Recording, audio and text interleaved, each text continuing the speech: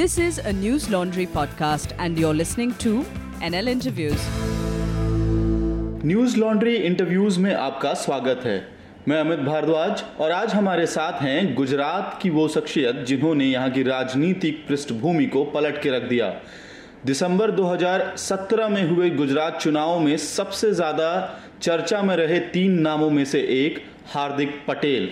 हार्दिक, आपका स्वागत है जी। सबसे पहला सवाल, अभी बीते दिनों कोर्ट ने आपको दोषी करार दिया है और 2 साल की सजा सुनाई है। आपके ऊपर दर्जनों मामले अभी भी चल रहे हैं और उनमें उम्मीदन ऐसा लगता है, क्योंकि जिस तरह का ये मामला था उसमें 2 साल की सजा हुई है, बाकी मामलों में भी अगर आपके खिलाफ डिसीजन आता है कोर्ट का, तो आप अपना फ्यूचर कहाँ देखते हैं? जेल में देखते हैं या फिर देश के संसद में देखते हैं? ये फ्यूचर देखने का काम तो हमें है ही नहीं, क्योंकि जिस दिन हमने लड़ाई शुरू की थी तब भी हमने ये नहीं सोचा था कि हम पर केस लगेंगे या नहीं लगेंगे। कोर्ट का जो भी फैसला है उस पर हम हाई कोर्ट जाएंगे, सुप्रीम कोर्ट जाएंगे, न्याय मिला लेने का पूरा प्रयास करेंगे।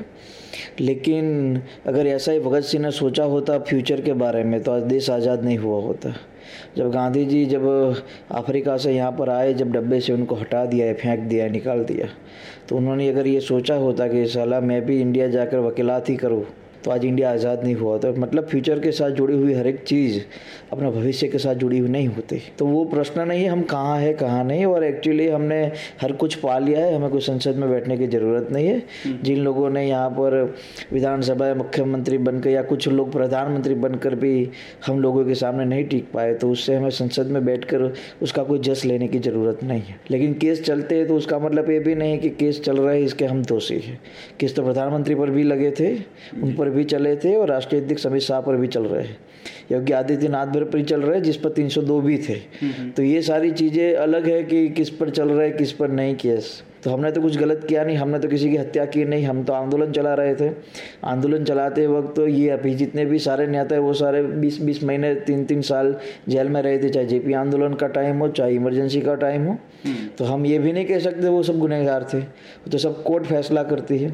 आप अपने आंदोलन को जेपी के आंदोलन के बराबर में रख के देखते हैं? मैं तो आज़ादी के टाइम का आंदोलन के बराबर में रखता हूँ। अनामत के लिए आंदोलन और आज़ादी के लिए आंदोलन एक नहीं, आरक्षण क्यों नहीं? आरक्षण तो संविधान ने दे रखा है ना जी। तो आज़ादी भी बड़ी थी और संविधान भी बड़ा है, तो संविधान में जुड़ी हुई हर एक चीज़ आज़ादी के बराबर खड़ी है। वो आरक्षण जिसने दिया वो हमारे देश के निर्माताओं ने दिया है, हमारे देश के संविधान ने दिया है। संविधान के आगे देश की कोई बुक या कोई व्यक्ति बड़ा नहीं है। तो संविधान की चीज़ मांग रहे हैं ना, संविधान के खिलाफ तो कुछ नहीं मांग रहे। और आरक्षण क्यों मांग रहे हैं? तो हमने कभी ये कहा कि हमें भीख दे चाहिए इसलिए आरक्षण मांग रहे हैं? आरक्षण इसीलिए मांग रहे हैं ना ताकि अच्छी रोजगार मिल पाए, अच्छा शिक्षण मिल पाए, शिक्षा मिल पाए।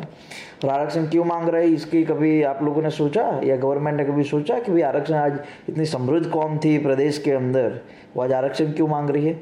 आपने पूरी तरह से शिक्षा नष्ट कर दी, आपने बेरोजगारी की इतनी बड़ी मायाजाल फेंक दी, आपने पूरी किसानी खत्म कर दी, डोनेशन के बिना एडमिशन नहीं मिलते, घूस के बिना नौकरी नहीं मिलती। आज के युवा को लग रहा है कि यार आरक्षण नहीं, इसलिए हमें सारी तकलीफें हैं।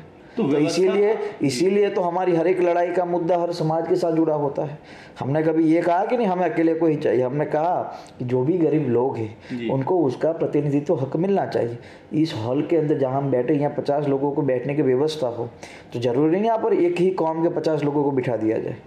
अगर जहाँ जिस कंपनी में आप बैठे वहाँ हर एक समाज के लोगों को प्रतिनिधित्व मिलना चाहिए। तो आरक्षण का मतलब ही यही है ना, प्रतिनिधित्व। वो तो अमेरिका में भी है जिसको डाइवर्सिटी हम बोलते हैं।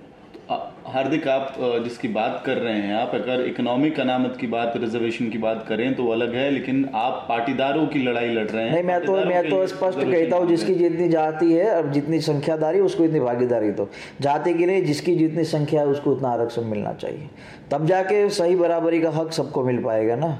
आपने कभी नहीं, ये पुरानी चीज है, समाजवाद की एक बात है कि जिस समाज की जितनी संख्यादारी इस देश के अंदर उसको उतना प्रतिनिधित्व मिलना चाहिए। अगर देश के अंदर ब्राह्मण 3% है तो उसको देश के अंदर 3% अधिकार मिलना चाहिए। अगर दलित इस देश के अंदर 5% है तो उसको 5% वाला हिस्सा मिलना चाहिए जी। तो हमारी बात यही है, आरक्षण का मतलब ही यही हुआ है। ठीक है, संविधान ने सामाजिक और न्यायिक प्रक्रिया पर जो भी चीज रखी थी वो लोगों को प्रतिनिधित्व दिलाने की बात थी। अच्छा, आपने दलितों की बात की। अभी 9 तारीख को देश में बड़ा आंदोलन शुरू होने जा रहा है और सुप्रीम कोर्ट का जो वर्डिक्ट था, जिसके बाद जो SC/ST एक्ट की जो धाराएं थी, उसको ये आरोप लग रहा है कि वो डाइल्यूट हो गई हैं और सुप्रीम कोर्ट ने कहीं ना कहीं इन आरोपों में जो आरोपी होते हैं, जिनके ऊपर मामले दर्ज होते थे, उनके लिए थोड़ी राहत। नहीं, ये पूरी गलत बात है। जिस तरह से उसको कुछ नेता हो या कुछ पॉलिटिकली एरिया हो जहाँ से गलत तरीके से दिखाया जाता है जी। आज भी कुछ जगह गलत एट्रोसिटी होती है, या कुछ जगह ऐसा भी होता है जो बेचारा कुछ ही गरीब दलित पर अत्याचार होते तो वो केस करने जाते, उसके केस भी नहीं लिए जाते। तो कोर्ट ने ये नहीं कहा कि एट्रोसिटी पर पूरी तरह से नरम उनका कोई स्टेटमेंट है। उन्होंने ये कहा कि कोई गलत बेचारा व्यक्ति उसके अंदर फंसना नहीं चाहिए। यही बात है ना जी। तो एट्रोसिटी के मामले पर, ST/SC एक्ट के मामले पर कोई ऐसा निर्णय नहीं लिया गया कि उन समाजों को नुकसान हो। वो ऐसा फैसला है कि कोई अच्छे लोग या किसी निर्दोष लोगों पर उस केस का या एट्रोसिटी का मामला उस पर ज़्यादा न पड़ के, तो उसमें मैं मानता हूँ गलत नहीं। लेकिन हाँ, ये भी हकीकत है कि दलित और आदिवासियों के साथ जो भी अत्याचार हुए हैं उसके अंदर कहीं ना कहीं ऐसी जातियों का भी हाथ रहा है जो इन लोगों को पूरी तरह से नफरत करते हैं। तो मैं मानता हूँ कि उनके जो भी कानूनी दायरे है उस पर कोई फैसला ऐसा भी नहीं लेना चाहिए ताकि उनको नुकसान हो। तो आपको लगता है आपके खुद के ही साथी जिग्नेश मेवानी इस मामले पर राजनीति कर रहे हैं? नहीं, मैंने तो कई बार बात कही कि इस मुद्दे पर आपको एक बार सुप्रीम कोर्ट का जजमेंट देखना भी चाहिए कि क्या जजमेंट है। हम ऐसे ही अंधेरे में तीर मारेंगे तो सही नहीं रहेगा। मैं दलितों का जो भी मामला, आदिवासी का जो भी मामला, उस पर मैं उनके खिलाफ नहीं हूँ, लेकिन उनके समर्थन में इसलिए हूँ क्योंकि वो आज भी बेचारे पूरी तरह से गांव के अंदर या किसी इलाके के अंदर पूरी तरह से परेशान होते जा रहे हैं। मैं चाहता हूँ उनको परेशान नहीं होना चाहिए या उनको नहीं करना चाहिए, लेकिन कुछ लोग अगर उनको परेशान करते हैं तो उनको जो भी कानूनी हथियार मिला है उसका उपयोग भी करना चाहिए, लेकिन ऐसा भी ना हो कि किसी निर्दोष पर वो हथियार का उपयोग हो। ठीक है। देश में तरह तरह के आंदोलन पिछले 2 साल में हुए हैं। उनमें से आपका आंदोलन सबसे बड़ा था क्योंकि वो बहुत पहले शुरू हो गया। फिर जब कर्नाटक में चुनाव आया, और कर्नाटक से पहले भी बात करें तो जिग्नेश मेवानी का आंदोलन हम गुजरात में देखते हैं, फिर अल्पेश ठाकोर का आंदोलन देखते हैं, फिर कर्नाटक चुनाव आता है तो वहाँ लिंगायत का आंदोलन देखते हैं, अब महाराष्ट्र में मराठाओं का आंदोलन हो रहा है। तो कहीं ना कहीं ये आरोप लग रहा है कि ये आंदोलन भाजपा सरकारों को डिस्टेबलाइज करने के लिए किए जा रहे हैं। अच्छा, मुझे ये समझ नहीं आता कि ये सवाल की जगह हमें कभी ये क्यों नहीं पूछते कि पिछले 2-3 साल के अंदर ही ये सारे आंदोलन क्यों खड़े हुए। हमें ये पूछना चाहिए, हमें ये नहीं कहना चाहिए कि इनके खिलाफ खड़े हुए आंदोलन। यहाँ की अगर हम बात करें तो चलो मान लो कि अल्पेश ठाकुर, तो what is this Alpesh Thakur agitation? वो एक शराब पाबंदी को लेकर आंदोलन था, तो वो तो आंदोलन हमारे खिलाफ खड़ा हुआ था। वो तो कभी कभी बोल रहे थे कि OBC में उनको नहीं लेना चाहिए, उससे आंदोलन शुरू हुआ, नेता बन गए, बात खत्म, चुनाव लड़ लिया, खत्म बात। अब वही बोल रहे हैं कि नहीं इनको आरक्षण देना चाहिए। अब बात रही जिग्नेश की, तो जिग्नेश की बात तो हम पहले से कहते कि गुड मैन, हमें अच्छा आदमी लगता है, वो बोलता भी अच्छा है, हर एक मुद्दे को सही से उठा रहा है। और अगर इस देश के अंदर मायावती के बाद किसी ने भी दलितों की सबसे ज़्यादा मदद अगर गुजरात के अंदर किसी ने की हो, गुजरात के अंदर मायावती ने किसी की मदद नहीं की, लेकिन जिग्नेश पूरी तरह से हेल्प कर रहा है सबकी। द बेस्ट ये चीज़ उसकी है। बात रही सारे देश, पूरे देश के अंदर जो आंदोलन चल रहा है, अरे मराठा आंदोलन चल रहा है तो मराठा आंदोलन क्यों चल रहा है कभी पूछा? आज विदर्भ और मराठा वार्ड में हर दिन 2 किसान आत्महत्या करते, क्यों करते कभी पूछा? क्या आज उनकी किसानी खत्म हो गई, उनकी फसल के दुगना दाम नहीं मिल रहा है? आज उनको लग रहा है कि यार आरक्षण की वजह से ये नहीं होता, पहले ज़मीन कम थी लेकिन फसल ज़्यादा उगती थी तो उससे वो दाम भले ही कम थे लेकिन फसल ज़्यादा थी, इससे वजह से उनको पैसा मिलता था और वो डोनेशन देकर एडमिशन ले लेते थे, घूस देकर बेचारे नौकरी पा लेते थे। आज फसल ही नहीं उग रही, जमीन कम हो गई, पैसा नहीं बच रहा, डोनेशन देकर एडमिशन नहीं मिल रहा, इसी वजह से ये सारी परिस्थिति का सामना हुआ। मराठाओं के भी आंदोलन का समर्थन करते हैं आप? पूरा समर्थन करता हूँ। लिंगायत आंदोलन की बात मुझे नहीं मालूम क्या है, लेकिन कापू आंदोलन को भी पूरा समर्थन करता हूँ। आरक्षण की बात आज पूरे देश के अंदर सेंसिटिव बात नहीं है। आज देश को इस मुद्दे पर समझना चाहिए, देश की कोर्ट को भी इस मुद्दे पर समझना चाहिए। अगर आपने ST/SC एक्ट पर सुप्रीम कोर्ट ने कोई जजमेंट दिया था, देश के अंदर बवाल हो गया, तो आपने तुरंत ही उस मुद्दे पर फिर से रिक्वायर कर दिए भाजपा ने। तो आप कभी भी पूछते हो 50% से ज़्यादा नहीं दे सकते, नहीं दे सकते, नहीं दे सकते। सुप्रीम कोर्ट का जजमेंट है ना, कोई संवैधानिक कानून तो नहीं बनाना वो। तो उस जजमेंट को हमें फिर से रिव्यू करना चाहिए ताकि सुप्रीम कोर्ट कुछ नया फैसला ले सके। क्या देश के अंदर परिस्थिति ऐसी हो गई है कुछ समाजों को लेकर, तो उन समाजों को आरक्षण के तहत शामिल करो ना। अभी 2 दिन पहले मध्य प्रदेश के अंदर सोंदवाड़ा राजपूतों को भी OBC में आपने दाखिल करवाया है, तो आज देश के अंदर ऐसी परिस्थिति भी है कि कुछ समाज बहुत ही पिछड़े हो गए। हम उन लोगों की बात नहीं करते जो अदानी और अंबानी के साथ जुड़े हो, कोई डायमंड व्यापारी के साथ जुड़ा, हम उन लोगों की बात करते हैं जिसके पास 2 बीघा ही जमीन बची है आज। और उन लोगों के लिए बात करना कोई अगर गुनाह है तो मैं गुनहगार हूँ, अगर मैं बागी हूँ तो मैं बागी हूँ। तो आगे बढ़ते हैं। आमतौर पे देखा गया है कि आंदोलनकारी आपके ही साथी अभी गुजरात विधानसभा में 2019 का चुनाव आ रहा है। अब ये सीधा सवाल है कि हार्दिक जो 25 साल का हो गया है वो 2019 का चुनाव लड़ेगा कि नहीं लड़ेगा? मैं पहले भी कह चुका हूँ कि मैं लोकसभा चुनाव नहीं लड़ने वाला, ये हकीकत है। क्योंकि मैं ऐसा भी व्यक्ति नहीं बनना चाहता या ऐसा भी मैं पॉलिटिशियन नहीं बनना चाहता मेरे पास कुछ भी ना हो राजनीति में जाकर लोगों को मूर्ख बनाओ। अगर मेरे पास कुछ होगा किसी के लिए काम करने का, किसी के लिए ब्लूप्रिंट बनाने का काम होगा, तब जाकर राजनीति में जाऊंगा। और बात रही दोस्त वगैरह की, ये जो साथी थे वगैरह, तो ये तो राजनीति का एक उसूल है। अगर चुने हुए विधायक भी पार्टी छोड़ के चले जाते तो ये थोड़े ना चुने हुए विधायक थे, ये तो आंदोलनकारी थे। आंदोलनकारी को अगर किसी को डरा दिया, जेल में जाने की धमकी दिया, पैसा वैसा दिया, सत्ता की लालच दी तो चले गए, उसमें कोई दिक्कत नहीं है। और ऐसे तो आज़ादी के टाइम भी हुआ था। जेल से छुटने के लिए कई लोगों ने, जो आज भाजपा वाले उनको हाल लगा रहे हैं, उन लोगों ने अंग्रेजों से माफ़ी भी मांगी। ठीक है, लेकिन आप ये स्पष्ट रूप से कह रहे हैं कि 2019 में आप चुनाव नहीं लड़ रहा है। ठीक है, लेकिन आपके संगठन की क्या भूमिका होगी 19 में? क्या दोबारा भाजपा के खिलाफ मोर्चा खोलेंगे आप? 25 अगस्त से हम देखो, मैं किसी का समर्थक नहीं हूँ। ठीक है, मैं सत्ता का विरोधी हूँ। मैं सत्ता के खिलाफ इसलिए हूँ क्योंकि कोई पत्रकार होता है तो पत्रकार के सामने हर कोई बैठने वाला जनता होता है, मतलब वो दर्शक होता है। टीवी चलती हो चाहे वो न्यूज़ चलती हो तो हम दर्शक हैं। तो कहने का मतलब हम पत्रकार या किसी न्यूज़ चैनल के बराबर हम खड़े नहीं रह सकते। ऐसी जनता का काम है कि किसी सरकार के समांतर खड़ा नहीं रहना चाहिए। जनता को अगर 100 रुपये देने की सरकार वादा करती और 101 रुपया भी दे दे जनता को, तो जनता का ये मौलिक अधिकार बनता है कि उसको पूछना चाहिए कि 101 रुपये क्यों दिए, तूने 100 रुपये की बात कही थी। अगर 100 रुपये देने की बात की और सिर्फ 50 रुपये दे, फिर भी जनता का काम है भी तूने 100 रुपये बोले तो 50 ही क्यों दिए। तो जनता कभी सरकार के समांतर खड़ा नहीं रह सकती, जनता सरकार के खिलाफ ही खड़ा रह सकती है। इसीलिए मैं जनता हूँ, इसीलिए सरकार के खिलाफ खड़ा हूँ।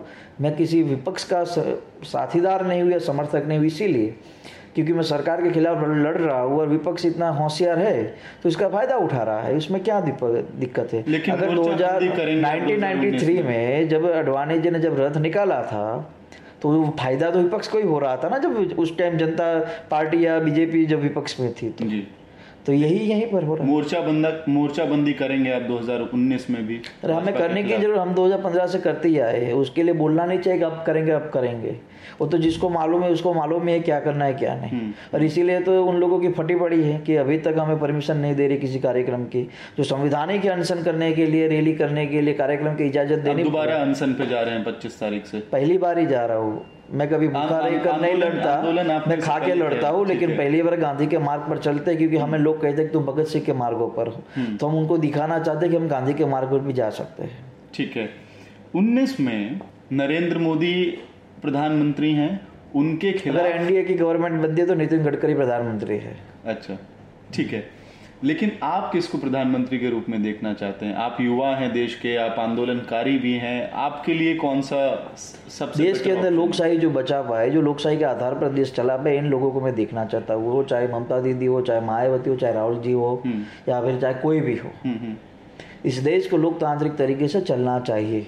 अभी मैंने देखा कि अमित शाह की रैली थी पश्चिम बंगाल के अंदर, ममता बनर्जी ने उस रैली को परमिशन नहीं दी, तो उछल कूद कर रहे हैं कि हमें परमिशन नहीं दे रहे, हमें परमिशन दे रहे। अभी आपकी गवर्नमेंट गुजरात के अंदर, हमें क्यों नहीं दे रहे हो? बात करते हो आप लोग। ममता बनर्जी या राहुल गांधी, कौन फर्स्ट प्रायोरिटी? तो राहुल गांधी फर्स्ट प्रायोरिटी। राहुल गांधी क्यों? राहुल गांधी ने के परिवार ने, चाहे वो जवाहरलाल नेहरू जी हो, चाहे इंदिरा गांधी हो, चाहे राजीव गांधी हो, इस देश के लिए खून बहा दिया है, इस देश के लिए पूरी ताकत झोंक दी। आज भी अगर मैं आपको पूछूं कि आपका कौन से स्कूल में पढ़ाई हुई, तो आप कहोगे यार गवर्नमेंट स्कूल में हुई थी। तो कहेंगे किसने बनाई, तो कहोगे कांग्रेस की बनाई हुई थी वो। अगर मैं पूछूंगा कौन से अस्पताल में आपका जन्म हुआ, तो कहोगे कि यार गवर्नमेंट अस्पताल में। बोलूँगा तो कहोगे कांग्रेस ने। तो कहने का मतलब कांग्रेस ने बहुत इस देश के लिए किया है। इस देश की चाहे हरियाली क्रांति हो, चाहे श्वेत क्रांति हो, चाहे वो क्योंकि वो टेक्नोलॉजी तो वही करते हैं। भाजपा के दौर में जो पैदा होंगे उनके लिए भाजपा ने काम किया होगा। मैं वही तो समझना चाहता हूँ कि भाजपा ने क्या किया, मुझे वही समझना है। क्योंकि राहुल गांधी ने आज तक कभी देश को बांटने की या देश को सत्ता के लालच की कभी बात नहीं कही। तो मुझे राहुल गांधी पसंद है और चाहता हूँ कि राहुल गांधी देश के प्रधानमंत्री बने, जिनके परिवार के पास इतना सब कुछ था इस देश के लिए काम करने का। तो भरोसा है कि राहुल गांधी के पास भी कुछ ऐसा होगा जो इस देश के कुछ काम आ जाए। ठीक है। और इस बीच अगर जैसे राहुल गांधी ने खुद भी अभी हाल फिलहाल में खबरें देखने को मिली कि अगर विपक्ष की सरकार बनती है जिसमें कांग्रेस एक बड़ी भूमिका निभाएगी, तो उसमें वो किसी भी और दल के नेता को, यहाँ तक कि मायावती या ममता बनर्जी को प्रधानमंत्री के रूप में देखने के लिए तैयार हैं। तो वैसी स्थिति में आपके लिए प्रेफरेबल चेहरा कौन होगा? तो देखो, पहली बात तो कि ममता बनर्जी भी काफ़ी संघर्ष में जीवन से निकले हैं। तो मैंने पहले भी कहा राहुल गांधी जी के बाद अगर मैं किसी को मानता हूँ तो ममता बनर्जी को। आपने इनफैक्ट पहला नाम ममता बनर्जी का ही लिया था अभी। हाँ, मैं तो पहले भी कहता हूँ, क्योंकि जो लोगों को मैं पसंद करता हूँ, राहुल गांधी हो, ममता बनर्जी हो, बहुत सारे लोग हैं जिसको मैं पसंद करता हूँ, उनकी दरियादिली को, उनके संघर्ष में जीवन को। और राहुल गांधी ने भी काफ़ी संघर्ष किया, बेचारे को पूरी तरह से गलत दिखाने का काम किया, फिर भी कभी ने उनके जीवन के अंदर या उनके मन के अंदर किसी के लिए द्वेष की भावना नहीं रही। ममता बनर्जी की हो तो उन्होंने भी बहुत आंदोलन किए हैं अपने प्रदेश के लिए, और आज वो पिछले 2 साल मतलब 2 टर्म से आज मुख्यमंत्री है वो।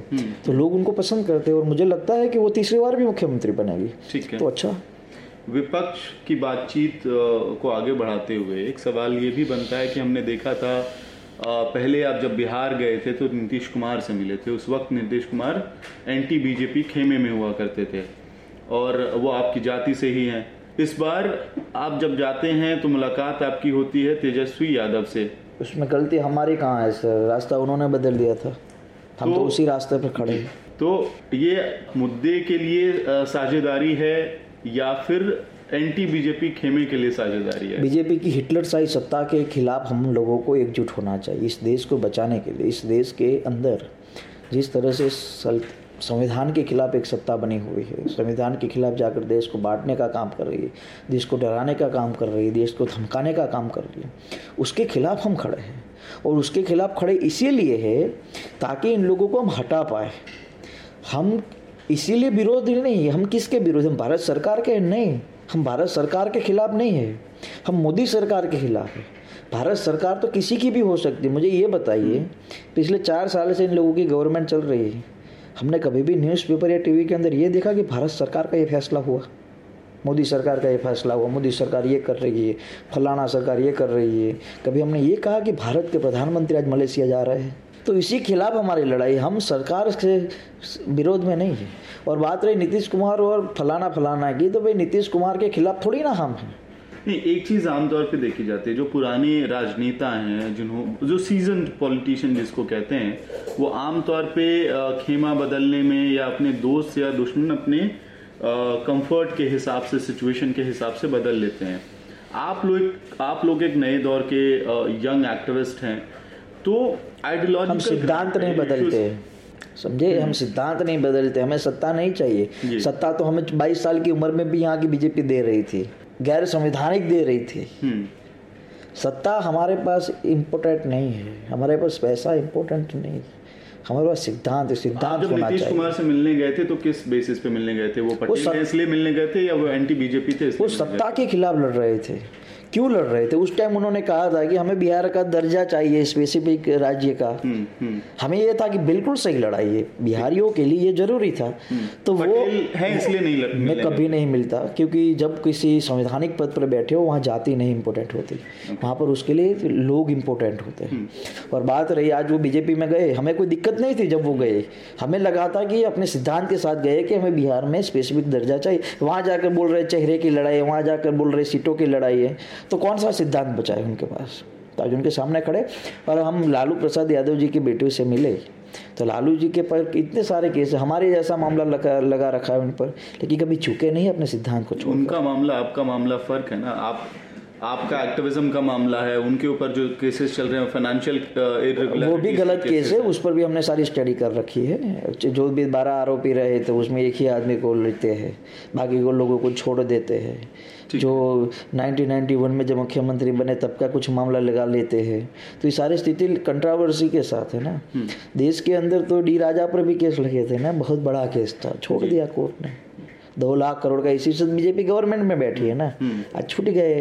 तो हम ये तो नहीं कह सकते कि उन पर जो लगे पूरी तरह से बदनामी का आरोप, तो उस पर वो क्या करेंगे। ठीक है। एक सवाल ये भी बनता है कि अब 6 महीने हो चुके हैं गुजरात में चुनाव हुए और आमतौर पे सवाल ये पूछा जाता है कि पिछले 6 महीने में सरकार का कामकाज आपको कैसा लगा। मैं आपसे ये पूछूंगा कि विपक्ष का कामकाज कैसा लगा। अच्छा, मतलब आप लोग भी समझते हैं कि यहाँ पर विपक्ष की भूमिका बहुत इंपॉर्टेंट है। बिल्कुल, हर किसी भी प्रजातांत्रिक व्यवस्था में विपक्ष, मतलब सत्ता का काम सिर्फ सत्ता पर बैठना है और विधायकों को तोड़कर उनको मिनिस्टर पद देने का काम सरकार का है। विपक्ष का काम उनके खिलाफ लड़ाई लड़ने का है और उनको लोगों के बीच में गलत है ये दिखाने का काम है। तो विपक्ष ने भी यहाँ पर कुछ नहीं किया, विपक्ष ने भी यहाँ पर कुछ नहीं किया। अभी तक बहुत सारे मुद्दे थे, चुपचाप बैठा है। और कई बार हम इसीलिए कहते हैं कि बीजेपी गुजरात के अंदर कांग्रेस सत्ता पर नहीं आती, उसका कारण ही यही है कि जो सही मुद्दे हैं लोगों के साथ जुड़े हुए ये नहीं करते। और बात रही, आपने सवाल नहीं किया, फिर भी कह देता हूँ, बीजेपी ने सिर्फ यहाँ पर पैसा बनाने का काम किया है। बीजेपी कांग्रेस के नेताओं को तोड़कर या वहाँ से निकाल कर अपनी पार्टी में मिनिस्टर देने का काम किया है। और जो भी पिछले 6 महीनों के अंदर उन्होंने किया है वो लोगों के सामने है। और मैं पहले भी कह चुका हूँ कि गुजरात के अंदर जितनी सरकार से लोगों से अपेक्षा नहीं उतनी विपक्ष से, लेकिन विपक्ष भी कुछ नहीं कर पा रहा है। इसलिए मैंने ये सवाल पूछा कि जहाँ पे सरकारें, जो लंबी सरकारें हो जाती हैं, वहाँ पे गवर्नमेंट्स को काम कराने की जिम्मेदारी कहीं ना कहीं विपक्ष की हो जाती है, इंश्योर करना कि प्रो पीपल पॉलिसीज बने। तो ऐसी स्थिति में और जब इतने मूवमेंट्स के बाद एक विपक्ष तैयार हुआ, चाहे दलितों का आंदोलन हो, ओबीसी का आंदोलन हो, पाटीदार आंदोलन हो, एंटी इनकम्बेंसी फैक्टर था, वैसे में इस विपक्ष की भूमिका बहुत बड़ी है। तो आपको लगता है कि जो पर्पस या जो मूवमेंट्स हुए थे उसको डिफीट कर दिया है विपक्ष ने अपने कामकाज से पिछले 6 महीनों में, या उसको जस्टिफाई नहीं कर पाए? आप कोई भी मुद्दा संसद या विधानसभा में उठाते हो जी, वो मुद्दा जनता उठानी चाहिए, तब जाके आपकी बात जनता तक पहुंची। विपक्ष की बात है, विपक्ष कुछ नहीं कर पाया यहाँ पर, वो खुलकर मैं कहता हूँ। अब बात रही गवर्नमेंट की भी थोड़ी कर लेता हूँ, तो गवर्नमेंट भी कुछ नहीं कर पाया। जनता पीछे मतलब जनता इन दोनों के बीच में दबी हुई है। यहाँ पर भाजपा के खिलाफ अगर कोई व्यापारी आंदोलन करता है तो बेचारों को इनकम टैक्स वगैरह की ईडी की धमकी दी जाती है। सामान्य लोग आंदोलन करते हैं तो पुलिस की धमकी दी जाती है। अगर विपक्ष कुछ करता है तो विपक्ष के मायने में उन लोगों को कुछ और धमकियां दी जाती है। तो कहने की बात है, सिर्फ डर का माहौल है प्रदेश के अंदर, ठीक है। एक डर के अलावा कुछ नहीं है। अल्पेश और जिग्नेश, उन दोनों की भी भूमिका बराबर है? अगर विपक्ष काम नहीं कर पाया उस हिसाब से तो ये दो चेहरे। जिग्नेश तो अच्छा कर रहा है, अल्पेश आपको लगता है कि अब तो एक आध महीने का समय बचा है उसके पास भी। 1 महीने का समय मतलब प्रूव करने के लिए? आपको ऐसे ही समझ आ जाएगा क्या बोल रहा हूँ मैं खुलकर कुछ चीज़ें नहीं बोलता इसीलिए कि उसको तकलीफ ना हो, लेकिन 1 महीने के अंदर उसका भी फैसला होगा। ओके।